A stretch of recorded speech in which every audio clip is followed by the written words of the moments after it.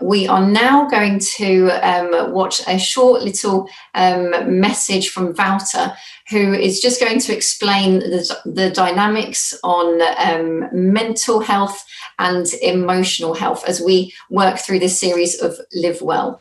Hi Life Church, here a quick message from me, just to clarify something in our Emotionally Healthy Spirituality series. As we talk about emotional health, we want to just clarify that is clearly distinct from mental health. And the reason why we want to say that is that as we are getting to grips with our inner beings and our hearts and what goes on underneath the surface, I think there's a lot of things that we can learn from that and learn how to grow in. At the same time, we want to acknowledge that mental health is also connected to emotional health, but separate, in the sense that you could be suffering from mental health illness, and therefore just looking at what's going on in your heart and trying to live an emotionally healthy life doesn't necessarily mean that all the mental health issues are resolved as well. However, we do think that emotional health is a very important factor connected to mental health. So just to clarify that, I think we want to encourage everyone to get to grips and take time to grow emotionally healthy in their spirituality. At the same time, if you are struggling with mental health illnesses, you also need professional help, support that will look particularly at that aspect. So hopefully that will help you to get to grips with this and clarify a little bit more. We've had a few responses and I just wanted to respond to that and bring some clarification to that. Brilliant, thanks, Wouter. That is really helpful. So thanks for making that video for us. I'm now going to pass over again to Wouter, who's going to continue in our series of Live Well. It's been brilliant so far. So thanks, Wouter, for spending your time planning this next message for us. Over to you. Well, thank you so much. I've got the privilege to continue our Live Well series. We're currently making our way through a book. It's called The Emotionally Healthy Spirituality, and it's written by Peter Scazzero. And the strapline is, it's impossible to be spiritually mature while remaining emotionally immature. Now, I want to encourage you that in our lives as Christians, it's not about learning how to know more about God that will help us to become deeply changed disciples of Jesus. Yes, knowledge is important, but we need to learn how to apply that knowledge into our hearts, into our very innermost beings. Now, last week we've seen Wendy Mann taking us through the subject of grief and loss and how we can grow in our intimacy with God in seasons of grief and loss. And today we're going to be looking at receiving the gift of limitations.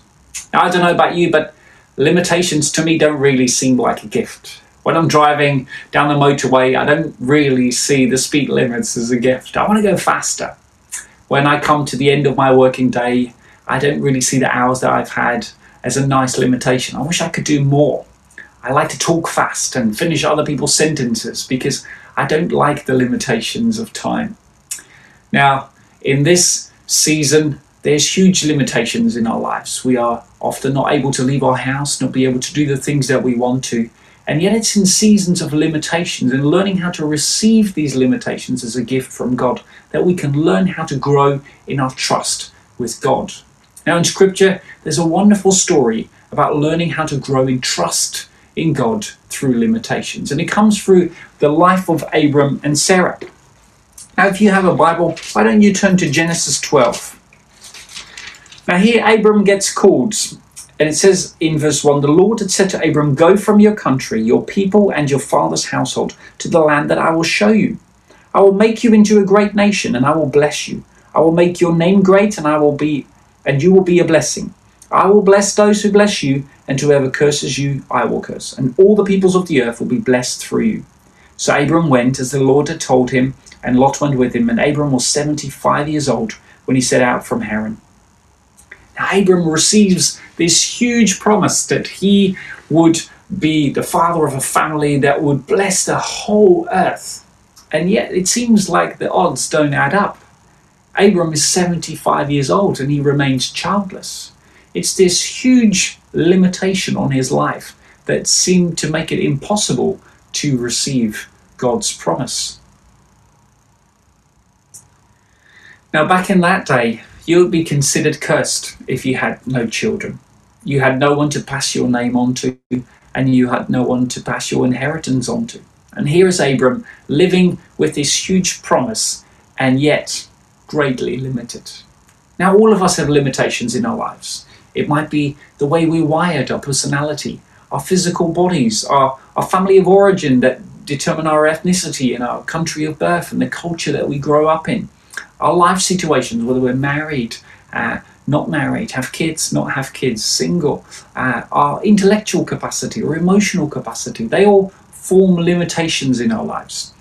And yet in the West, we don't like limitations. We like things to be bigger, faster and better. So often we can even draw that into the world of church. We like bigger churches, more successful churches, are those who have more bums on seats and more groups and more participants. But to be a disciple of Jesus and to be a successful church doesn't always mean to have more. It means to go deeper with God and to be obedient to what he has told us. And so often we become so passionate about the things that God has placed in our lives that we can end up doing the things of God without God. And this is a real sadness. You see, it's when we run after the things of God, it's not just about the what that we're chasing after, it's also the how. Now, the other day I was on a phone call. I was being put in a queue online. I was waiting for an operator to come through, and there was this song playing. It was called Lemonade. It was written by Circa Waves, and it has a line that says, "And we're all drinking lemonade. We thought we'd be doing something great by now. And that's when it struck me. I was listening to this song, waiting for an operator. Seems like the most useless, fruitless time. And here I am listening to this song. We all be thinking thought we'd be doing something great by now. Well, I'm sure Abram, age 75, thought he would be up to greater things rather than still waiting to receive a son. And I wonder about you. Are there some things in your life that you feel like you're getting behind track with? Would you have hoped to have been married by now? Maybe have kids? Maybe have your dream job finally fulfilled? All sorts of things that can make us feel like we're behind the curve. Well, what we do in those seasons? Are we trying to push on and make things happen, or will we wait on God?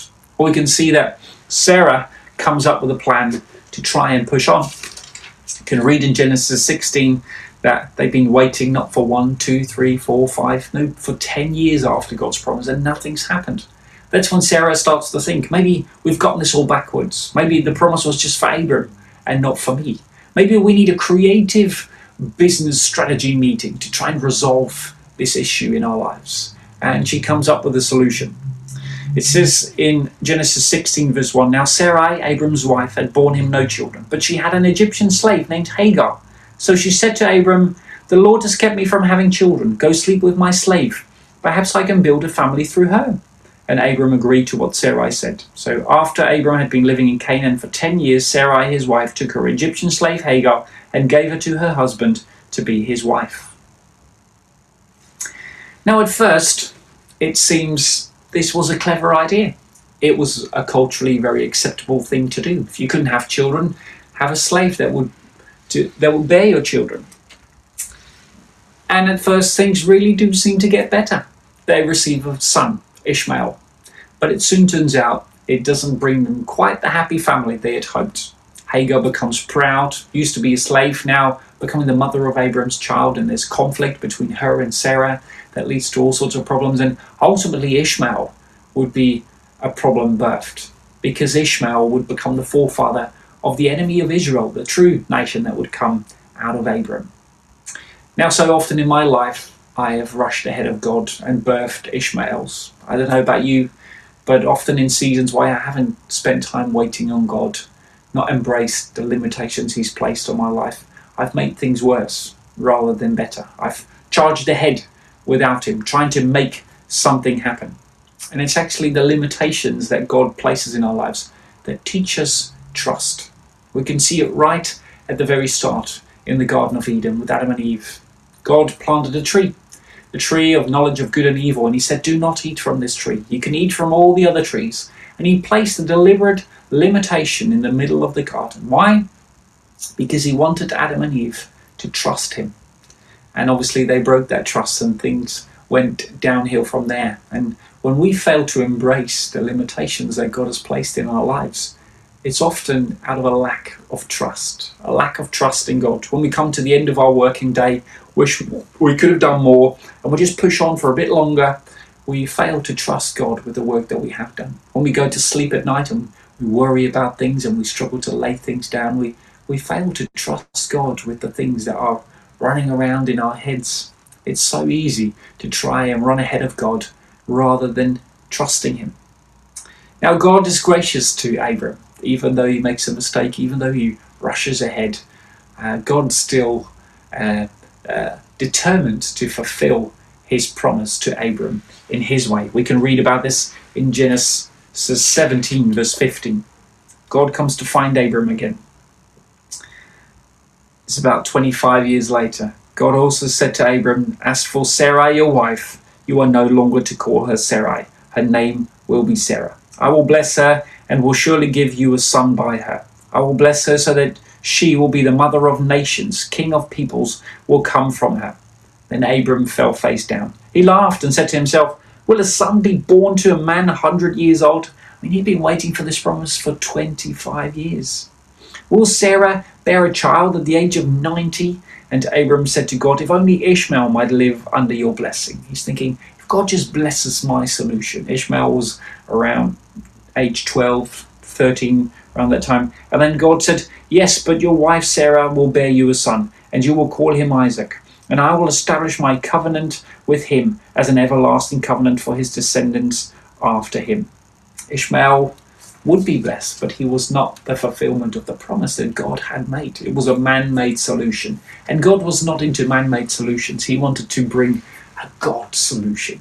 You see, bringing a child into Abram's life would not take long for God. The fulfillment of that promise of offspring would only take 9 months.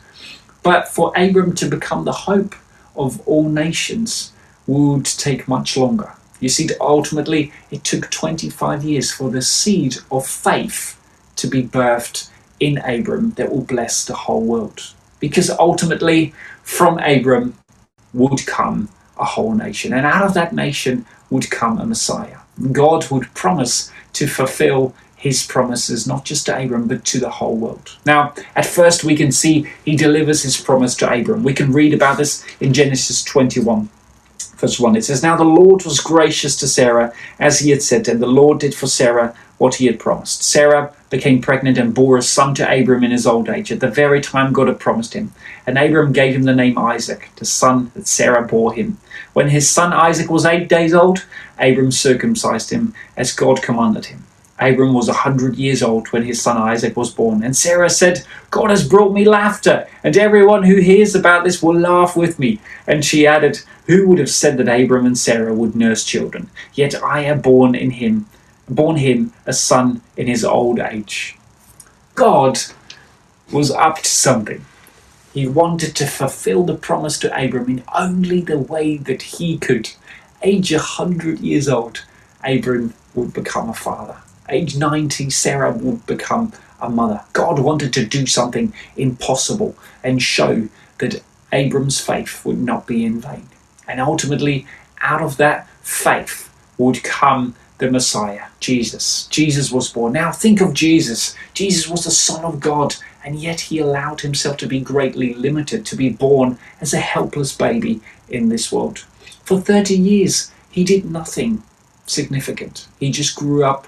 He was a child, became a carpenter, and we can see he did no miracles. He waited God's timing. Then when he gets baptized, we get our hopes up. But first he's led into the desert to be tempted by Satan. And Satan is trying to tempt Jesus. Say, take all the promises that God has given you. Take it now. Do it my way. Bow for me and I will give you the kingdoms of the world. And Jesus was unlike Abram. He didn't birth an Ishmael. He didn't press ahead of God. And he said, "No, I will wait on God." And throughout his ministry, we can see that time and time again, he walks away from success, to the great frustration of his disciples. His disciples thought that bigger, faster and better certainly would be a great kingdom they would want to be part of, but Jesus had something different in mind. And at the very end of his life, it seemed like his life had totally failed. Just like Abram's life had seemed fruitless up to the point of 100 years old. We can see that Jesus at the end of his ministry dies on a cross. The Romans are still in power. He's defeated by the Jewish religious leaders. It seemed like the world is greatly untouched by his presence by then. And we can see as he hangs on the cross, overcome by the powers of darkness, so it seems, he is dying. And yet he allows himself to be limited by God in his suffering. He embraces the suffering and the limits, and he gives up his spirit in the hands of the Father. And then we can see that through this trust and obedience, a miracle is birthed. The seed of faith is birthed in Jesus. And this ultimately came out of Abram and will be a blessing to the whole world. Now, for those who put their faith in Jesus, we are credited as righteous. And that's exactly what Abram was credited with. In Hebrews, we can see that his faith was credited to him as righteousness. And it was that faith that continued to be the saving factor of the people of God. And ultimately, through Jesus, everyone who comes to God and puts his trust in Jesus is saved through that same faith. So I want to encourage you, if you haven't already done so, put your faith in God. Make sure that you don't let today pass on without choosing to follow him, to become a follower of Jesus, to learn how to become deeply changed in your walk with him. It is so worth it. If you have already done that, we have a whole lifetime of learning how to wait on God, to trust him, to embrace limitations, and to learn how to become more like him. Now, how can we do that? First of all, when we go through seasons of limitations, stop pushing. Stop charging on. Stop coming up with strategic, creative plans to come up with solutions. Just stop. Learn how to surrender to God in your limitations. Embrace God. Embrace that you don't have all that it takes, but God does. Embrace the fact that he is your Savior. Learn how to wait on God. God wants to birth something in you, a deeply changed disciple that will bring his message to the world. He's not just focused on solving your problems. He wants to birth something great in you, that same seed of faith. And then finally, start looking at what he's birthing in you. Keep holding on to those hopes, but start looking at what he's birthing in you and partner with him to allow yourself to become the seed of faith to the world. Our world so desperately needs people who can wait on God, who don't need bigger, better, faster now, who can wait on God and receive in faith what he has for us so that the whole world will be blessed. Let's finish in prayer together. Father, we thank you that you have given us the wonderful gift of your Son, Jesus. Thank you that he is the saving grace of this world. And we want to embrace the limitations that you have placed in our lives, to learn how to trust you more, to let that seed of faith be birthed in our hearts so it will be a blessing to those around us, to us, and to the whole world. In Jesus' name, amen. Amen. Thank you, Wouter.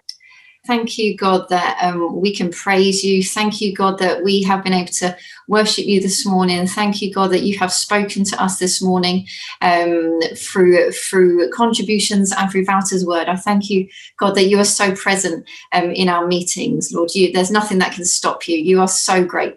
So, Lord, I pray that you will be with us as we continue in our weeks. By your Spirit, lead us. Amen.